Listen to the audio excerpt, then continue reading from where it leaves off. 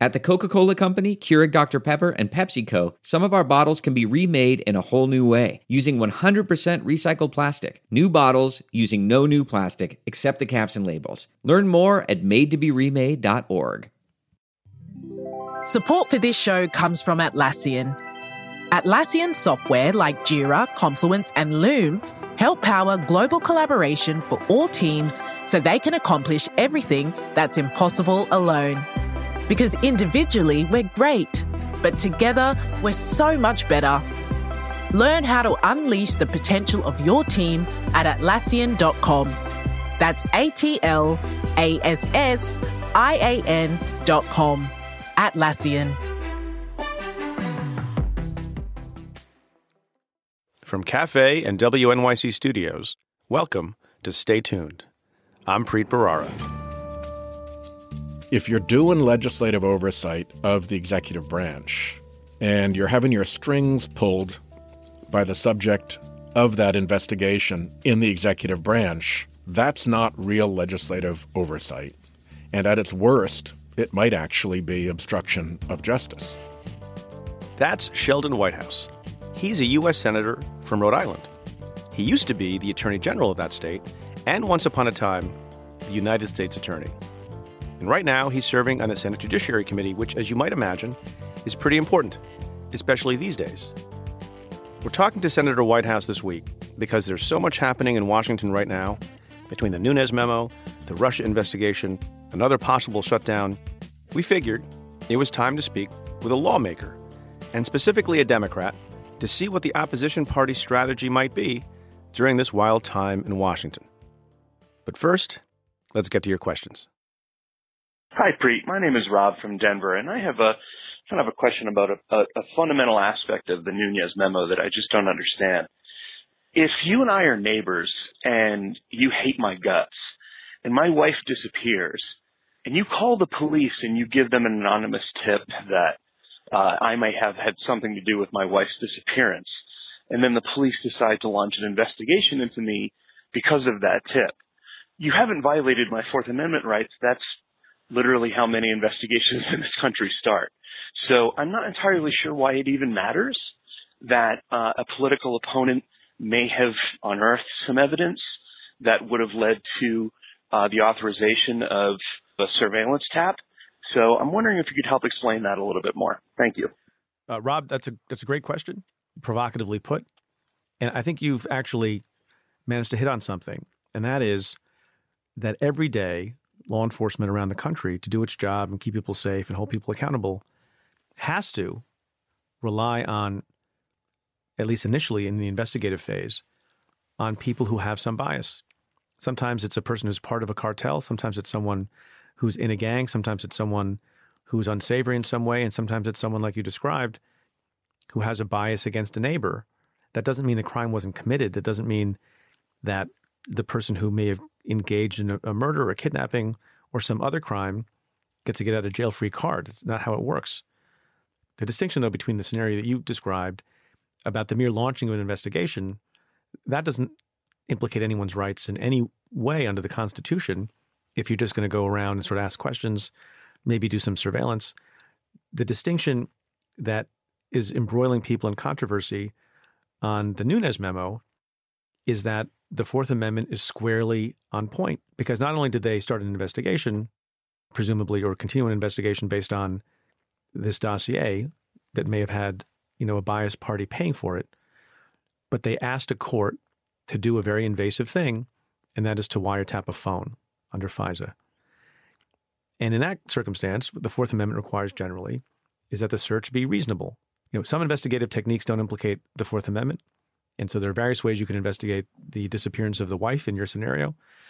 But then other investigative techniques, including, getting a search warrant for someone's home or eavesdropping on their phone calls and electronic communications, it has to be reasonable. And then the question is, and I don't think it would prevail in this case, given what we know more fully about the Nunes memo, whether it was reasonable for the government to seek and the court to allow, in the circumstances presented, that eavesdropping. And as a general matter, if in the hypothetical, if the only information you have to present to the court is from someone who is biased in a documented, demonstrable way, you want to tell the court. And there will be some debate about whether or not, more was said or less was said, but it seems like the court was advised, based on reporting that I've seen, that there was bias, political bias on the part of people who were paying for that dossier. But at the end of the day, the question is whether or not the court felt deceived and whether or not the court, even if they had fuller information, would have allowed the eavesdropping anyway. And my sense, not knowing all the details, in this case is that they would have. So there shouldn't be a legal issue. Hi, Preet. This is Carlos from Miami. Quick question. Do we undermine the seriousness of the president's statements by constantly referring to them as tweets instead of statements made via Twitter? Thanks again. I'll stay tuned. Carlos, thanks for your question. It's an interesting point. I don't know how much difference there is between saying something as a tweet versus a statement via Twitter. I think there are some people who draw that distinction. I've said many times that the kinds of things that the president says at the drop of a hat and off the cuff, when he's clearly typing out the tweets himself, are more instructive about his state of mind, what he's thinking, whether it's with regard to his intense feelings about the Russia investigation or anything else, than a formal statement that would be put out under his name by a press secretary or by some other representative. Those things get, vetted and edited and looked at by a lot of people, and it's not clear that they come straight out of the mouth of Donald Trump. The most compelling thing in connection with an investigation of any kind is the words that come directly out of the mouth of the person whose mind you're trying to understand. And if you're trying to understand the mind of Donald Trump, often the best way is to read and interpret the tweets he sends. As to your question directly, do we undermine the seriousness? Yeah, I guess maybe that's what is intended, that there's something more casual and less consequential about what a president says on Twitter. But I think as a legal matter, we'll discover maybe fairly shortly that there is not such a distinction. Obviously, tweeting is not under oath and is not under penalty of perjury and is not a crime if there's a false statement in it. So there is a higher order, more rigorous setting in which a statement means a lot more than either a tweet or from the podium or from an official statement put out by his press office. But barring that, a statement from the president is a statement of the president. And the more you can rely on the idea that it came directly out of the president's mind and reflects what he's thinking, the more serious it is. Preet, this is Ali Rahmatullah from Greenwich, Connecticut. What do you do in the case where a witness fails to recall the answer to your question? So I'm thinking in particular here of some testimony that I heard of Jeff Sessions, but I suspect it's very common.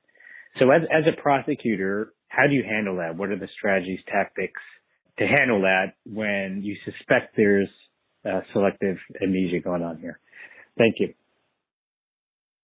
That's a great question. Selective amnesia is a very serious hazard of the law enforcement profession. People don't want to get in trouble.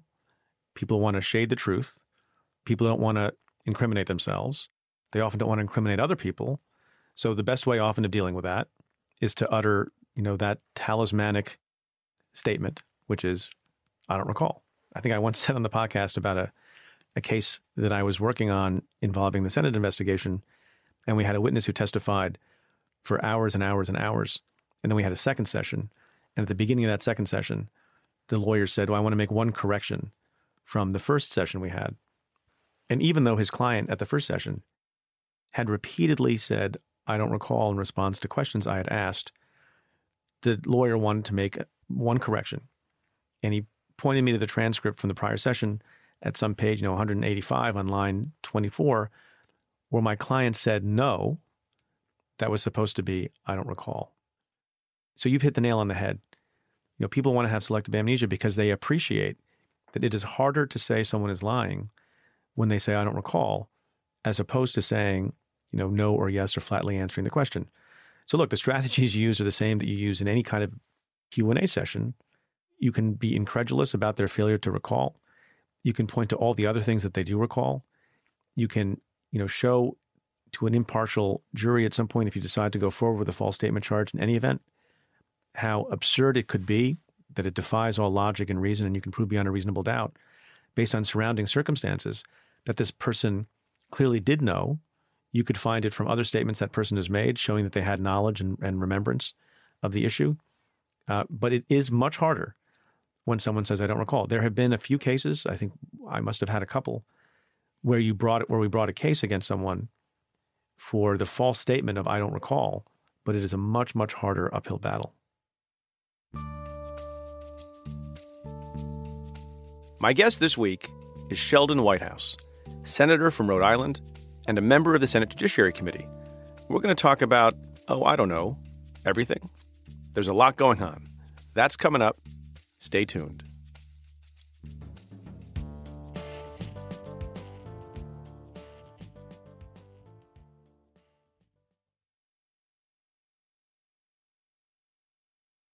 Senator Sheldon Whitehouse, thank you so much for being on the program. Preet Bharara, great to be on your program. So we are recording, actually, in Washington, D.C. We are. On the 6th floor of the Hart Senate Office Building. And it's caused me to become a little bit nostalgic. I used to work in this building a few floors down. Where we first met. We did. You were staffing then ordinary mortal Senator Chuck Schumer, who is now the leader. The leader. Do you call him leader? Do you call him Leader Schumer? He likes to be called Dear Leader, actually. Right. Is he going to plan a military parade also? I think that's a little bit more Soviet than his taste. It's more executive. It's an executive branch prerogative. In the Senate, you don't really do that. But so I wanted to say on a personal note, not to overflatter you. Go ahead. But when I was a staffer on the Senate Judiciary Committee several years ago, and I remember the new class of senators got elected in 2006. And as a general matter, senators and staffers don't speak to each other. They barely look at each other. They don't know the names of the staffers unless it's you're working for them. But there were a few senators who actually knew my name, and they were all freshmen who came in the class of 2006 and so started serving in 2007. And they were Claire McCaskill, Amy Klobuchar, and Sheldon Whitehouse.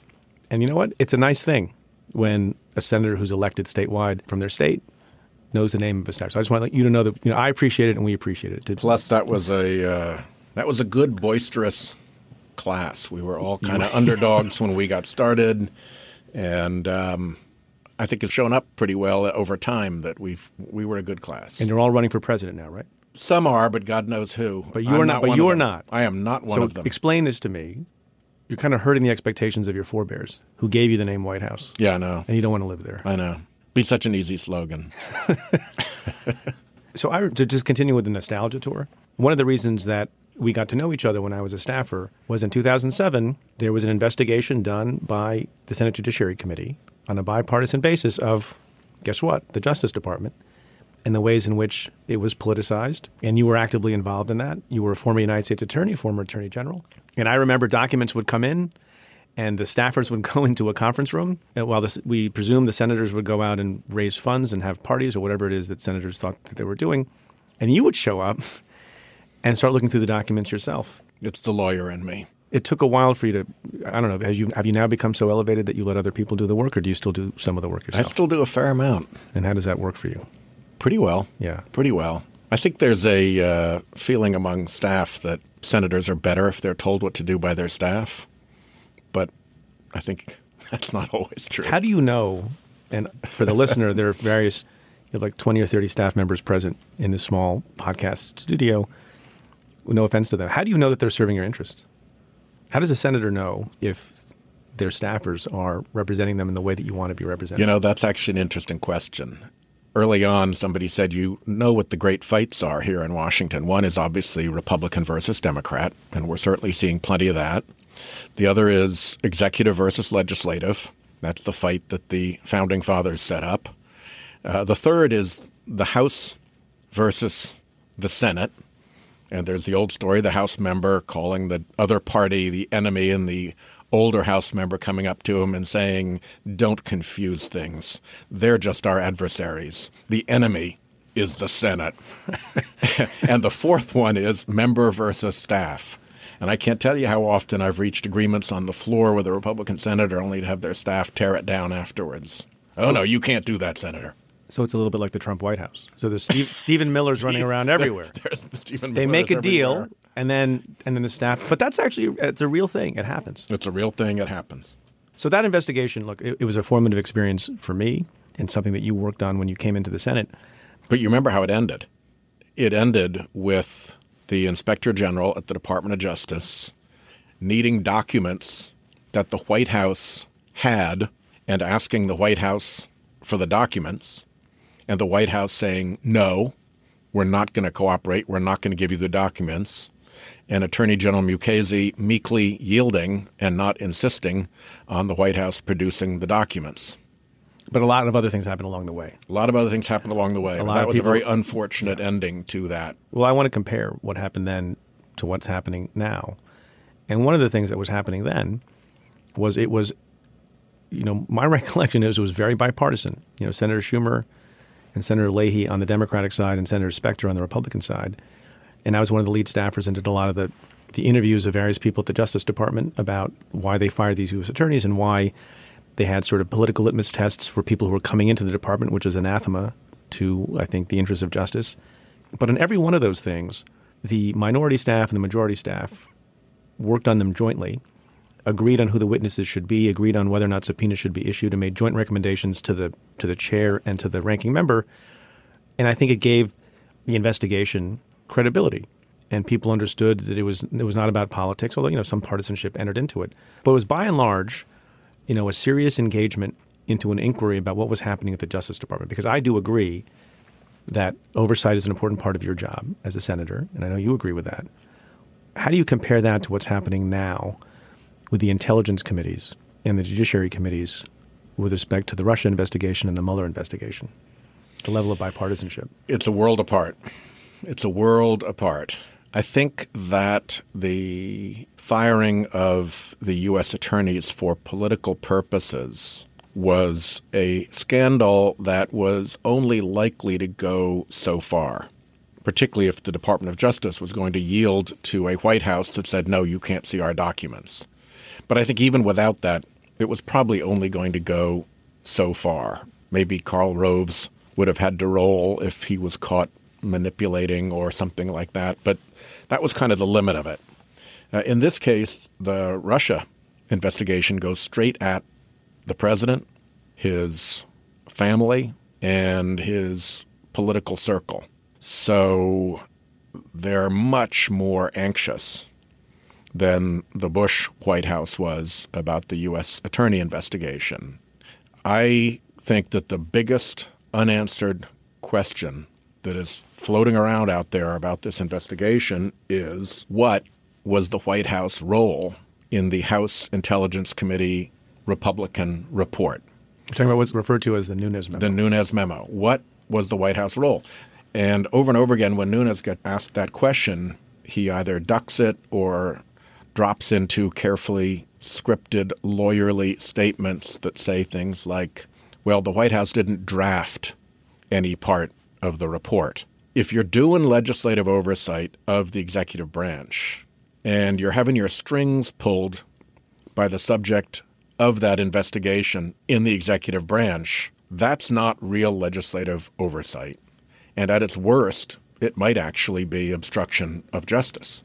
You think, and by the way, just to clarify, what we're talking about is the 3.5-page memo that was put out by the majority of the House Intelligence Committee relating to a FISA application involving Carter Page. Correct. In connection with the Russia investigation. Correct. And there's pending, at the time of this recording at least, yes, on Wednesday afternoon, the release of the Democratic version of events in a lengthier memo that's going to be put out, I guess, by Representative Adam Schiff. So you're saying that Devin Nunes is potentially involved in obstruction of justice as a legal matter? There is an unanswered question as to what the role has been of the White House or of the Trump legal team in that Nunes memo's preparation, in the plan to put it together, in all of it. If there were no role, if this was pure legislative oversight that was being done on the up and up, it's an incredibly easy answer to give. It's not only no, but hell no. We would never do that. That's ridiculous. End of story. Instead, you get these carefully parsed dodgem answers that suggest that maybe there is something there. And I think we're entitled to know what that something was. And if it has, in fact, gotten to the point where this actually was a scripted exercise designed to impede Bob Mueller's investigation by facilitating a broad attack on the FBI and on certain witnesses who might be brought into the grand jury, now you really are getting into obstruction of justice territory. These should be really easy questions to answer, and the absence of a clear answer is telling. Who do you think is most likely at the White House to have been involved in coordinating, I won't use the other C word, colluding with Devin Nunes and the House Intelligence Committee in putting out this memo? I could not hypothesize. It could be, virtually anyone. I would hope that the lawyers who are advising Trump as his personal lawyers would know better than to be involved in any such thing, and in fact would blow the whistle if they found out about it. Right. So if the White House counsel Don McGahn is involved, that's one thing. But if Ty Cobb, who's playing a central role in representing the president in connection with the Mueller investigation, was involved in the Nunes memo, you think that's a terrible thing? It would be a terrible thing if either of them were involved. I think that both of them are good enough lawyers and experienced enough people that, in my judgment, they would be very unlikely to be involved. If I had to make a wild guess, it would be that it was some overenthusiastic 32-year-old junior person who thought they were being a real genius, and that if McGahn or Cobb found out about that, they'd go ballistic. But again, those ought to be easy questions to answer, and we haven't gotten those answers. Should the Nunes memo have been released? No. Why it not? should not have. Why? Well, for a variety of reasons. First of all, it created a false narrative. Worse than just creating a false narrative, because you can ultimately correct a false narrative, is the fact that around the world, intelligence services, upon whom we rely for extraordinarily sensitive intelligence information, are now looking at an unprecedented process in which one party, on a purely partisan basis, has extracted classified material to put it before the public as part of a partisan mud fight. Now, you can cure the inaccuracy of that false narrative by bringing out additional classified information that corrects the record. But bringing out that additional classified information only makes the concern worse. That classified information, potentially shared with the United States by other countries and their intelligence services, is now something that's going to be extracted and thrown in front of the public in a partisan mud fight. So should the Democrats stand down and not make matters worse and let the Nunes memo, which has been much criticized by myself and others, fall of its own weight? No, I think that you've got to respond, because if you don't, what you then have is the strategy of selective declassification to create a false narrative succeeding. And that's only an encouragement to do more and more and more and more of it. You were a United States Attorney General, now a senator for a long time. And Devin Nunes has said things like Carter Page should never have been looked at all by the FBI. Based on what information is publicly available, do you have a view on that? I've got to be a little bit careful because I'm one of the few senators who have been given access to the underlying material. Meaning the affidavit in support of the FISA application. And related documents, right. Yes. And you've gone to read them? And I've gone to read them. You didn't send Trey Gowdy? I did not send Trey Gowdy. I actually went through them. And so I've got to be careful because some of that is still classified. But the conclusion that I've reached is that there was abundant evidence outside of the Steele dossier that would have provoked any responsible FBI with a counterintelligence concern to look at whether Carter Page was an undisclosed foreign agent. And to this day, the FBI continues to assert that he was a undisclosed Russian foreign agent. So you're junior still, so you're not the chairman of a committee or a ranking member of a committee, right? I'm a ranking member of a crime and terror subcommittee. That's where Lindsay and I had a number of lot of fun, very good hearings on this. Right. But I'm going to a different point, which is even though you're not the ranking member of a committee, and even though you have not put out a memo in your capacity as the chairman or ranking member of a committee, you went and read the underlying documents. Yes, in my capacity as the ranking member on the Crime and Terrorism Subcommittee of the Judiciary Committee, I was given access to those documents. And you thought it was a responsible thing to look at them? I thought it was a responsible thing to look at them. What do you think about the fact that Representative Nunes, who is making a lot of hay about all of this information, claiming that the affidavit was filed under false pretenses and the FISA court was misled, that he himself has not looked at that material? Well, that is not a fact that adds much to his credibility. And to the extent that this was staff-driven, the potential that there was White House interference or coordination in all of that actually goes up a bit, because you could have the overenthusiastic young staffer at the White House now being matched by overenthusiastic staffers on the House Permanent Subcommittee on Intelligence, and they cook up this cockamamie scheme. And if their supervising representative, the chairman of the committee, has not gone and read the actual documents, the danger of being led astray goes up.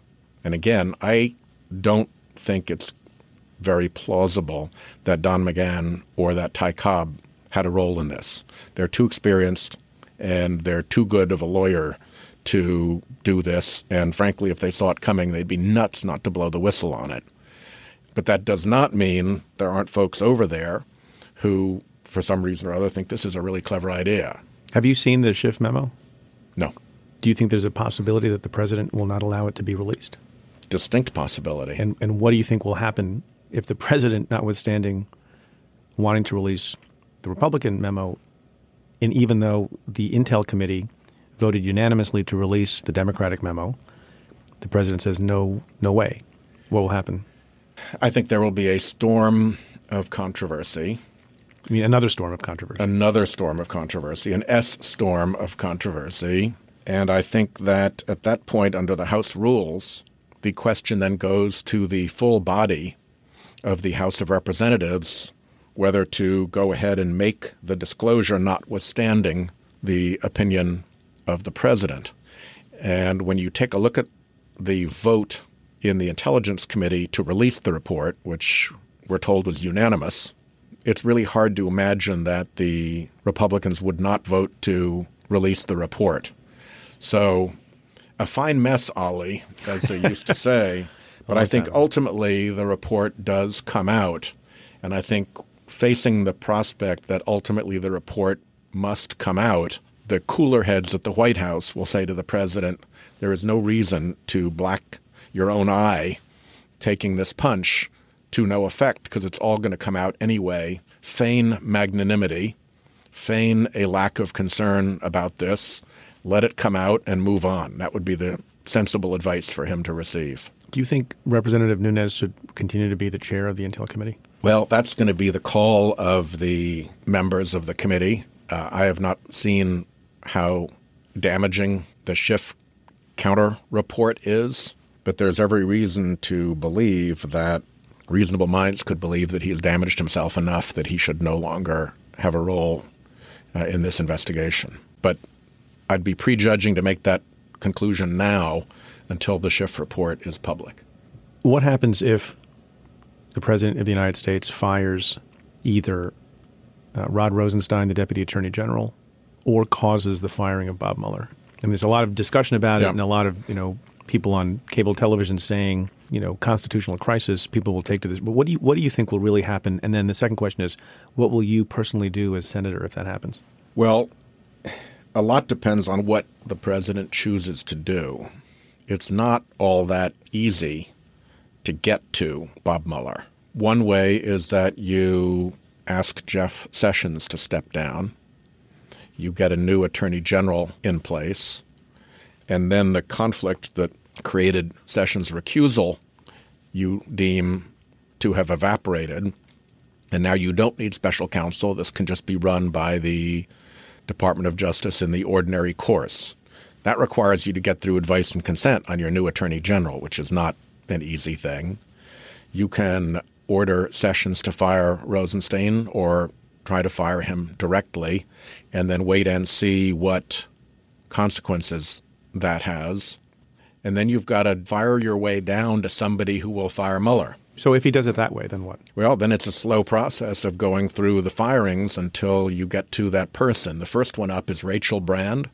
Maybe she holds, and now you've got to fire her, and then who else comes up next? You could actually end up in a situation in which you go quite far down into the department and nobody is willing to fire Bob Mueller, and now you've really destroyed your presidency to no gain. Plus, the firing begins to look like an element of your obstruction of justice charge. Just because the president is doing something in his official capacity that he is allowed to do doesn't mean it's not obstruction of justice.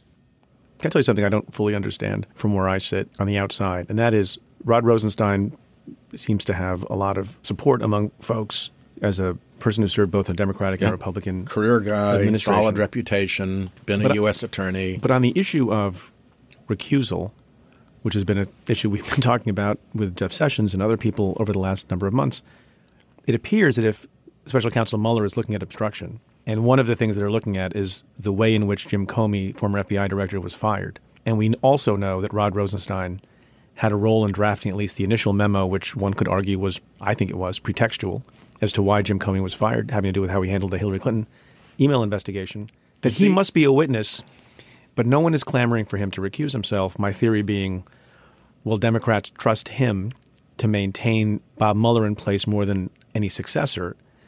Do you have a view on whether or not he can actually continue in his role, given that he's a witness in the investigation? You know, if that has been worked through to Mueller's satisfaction, and I have every reason to believe that it has, then I don't see any reason to second-guess what Bob Mueller and his investigators feel about their comfort level there.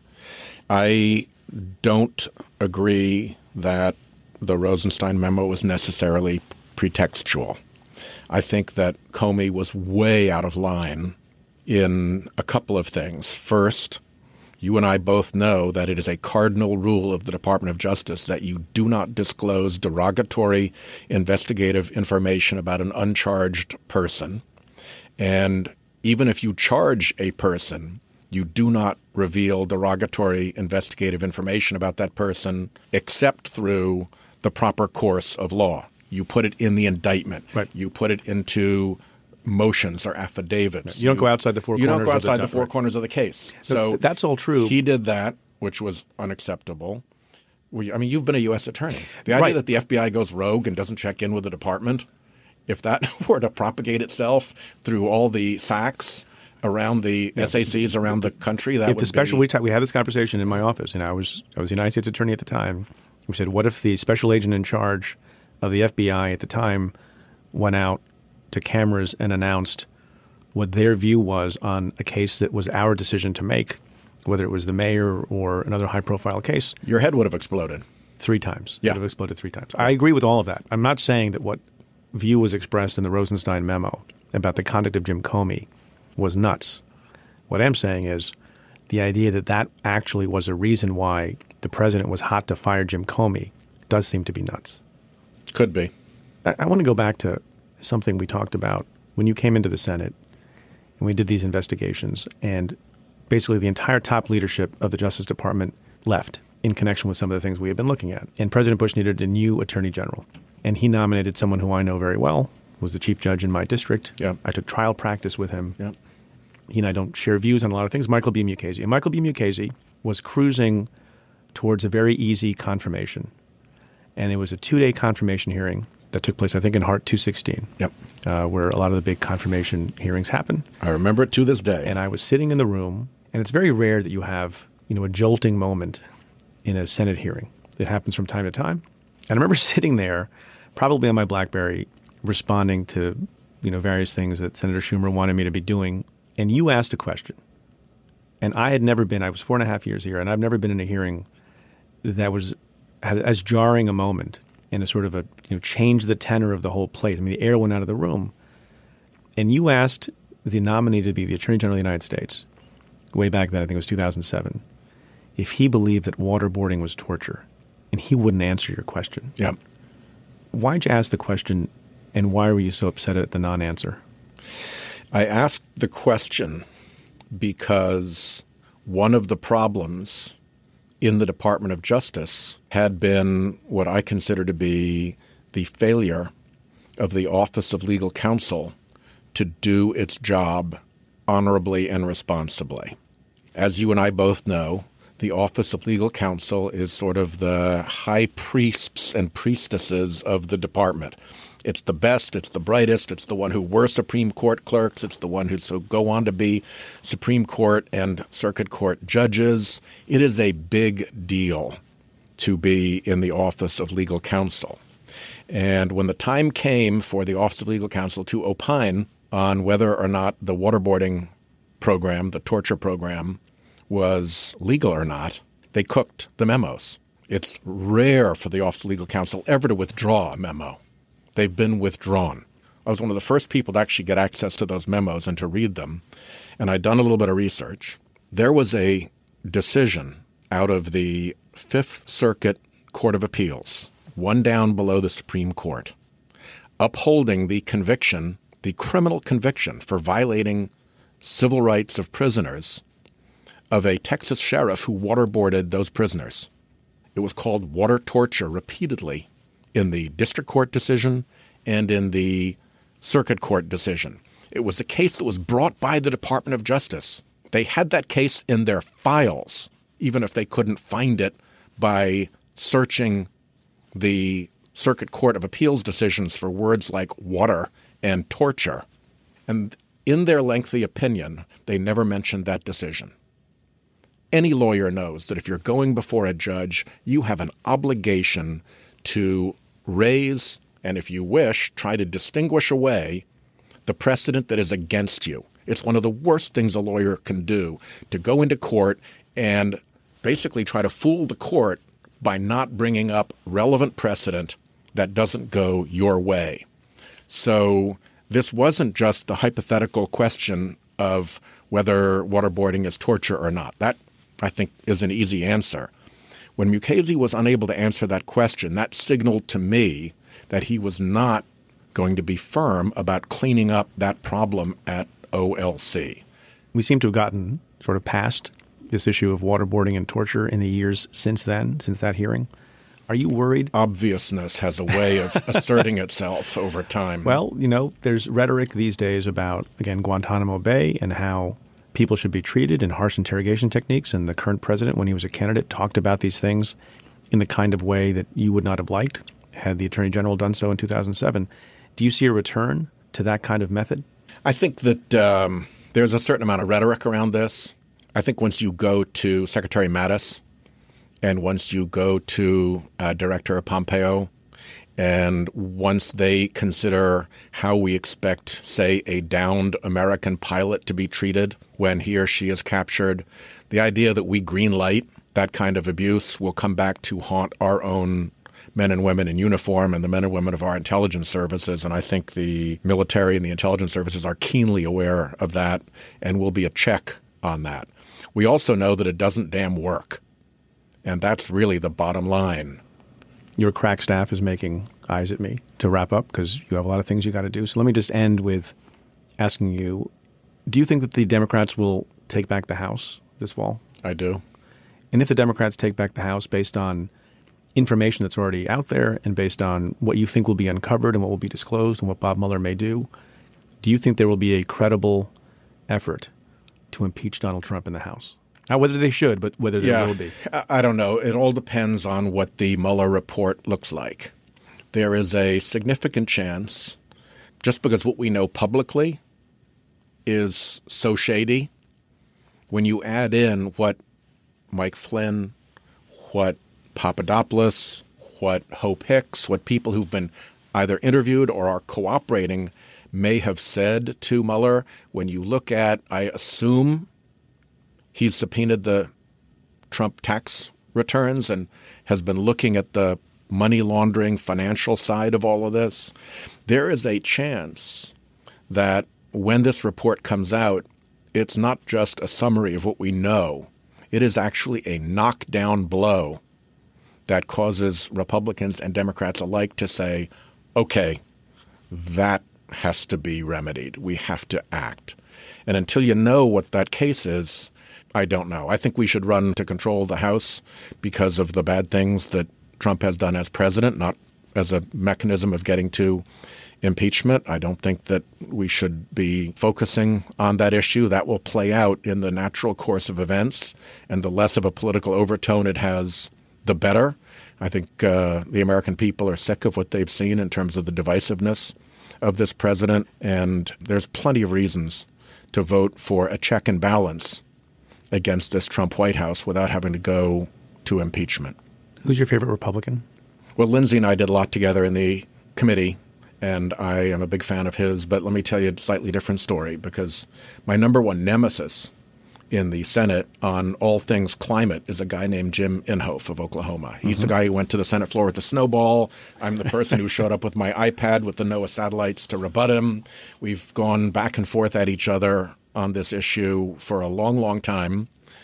But we did a bipartisan hearing on the problem of plastic all over the oceans, all the marine debris that's clogging the oceans with plastic trash. And he came into the room, and I will confess to you that my initial reaction was to want to thump my forehead on the desk in front of me and say, Jim, why did you have to come? We were having such a good hearing.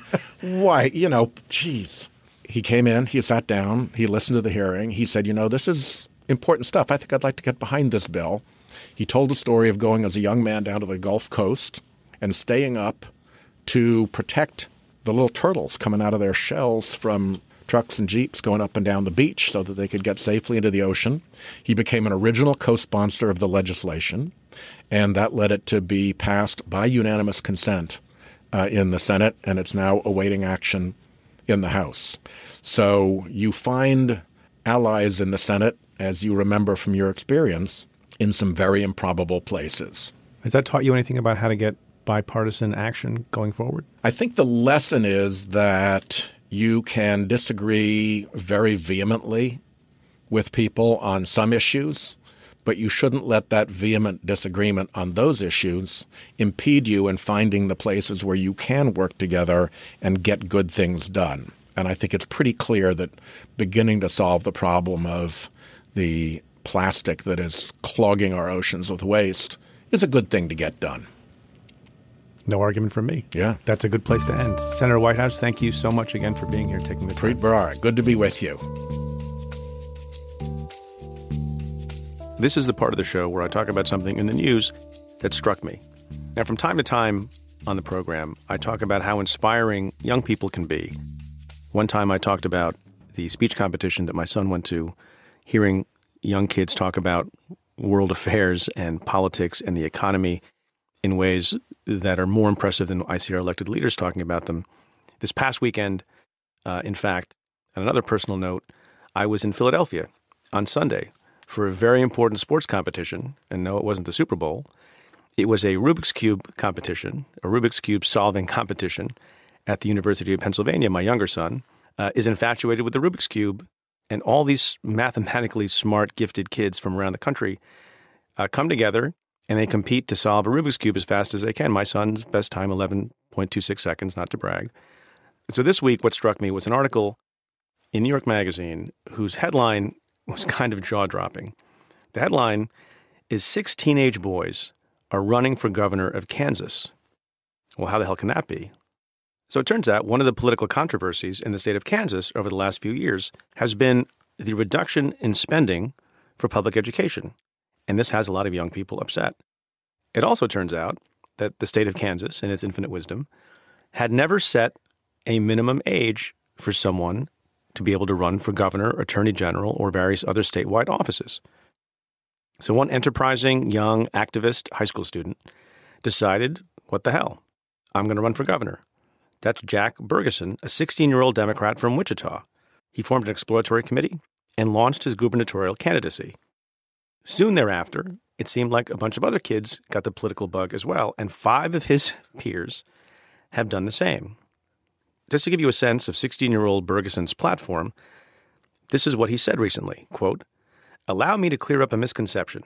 I am not running for governor as a stunt or a gag. I am running for governor because of the minimum wage worker that has to work 3 jobs just to get by. I am running because our education system has been lagging behind other states. I am running to get money out of politics, but most importantly, I'm running to get as many people involved in politics as possible. Close quote. So look, I don't know a whole lot about these kids and their platforms, and I think experience obviously is important, but so is integrity and passion and willingness to serve. I can't vote in Kansas, but I want to applaud these kids' efforts and wish them luck, because service to your community is one of the most important things you can do.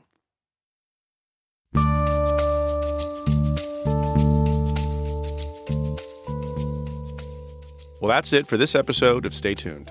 Thanks again to my guest, Sheldon Whitehouse, and thank you for listening. If you like the show, rate and review it on Apple Podcasts.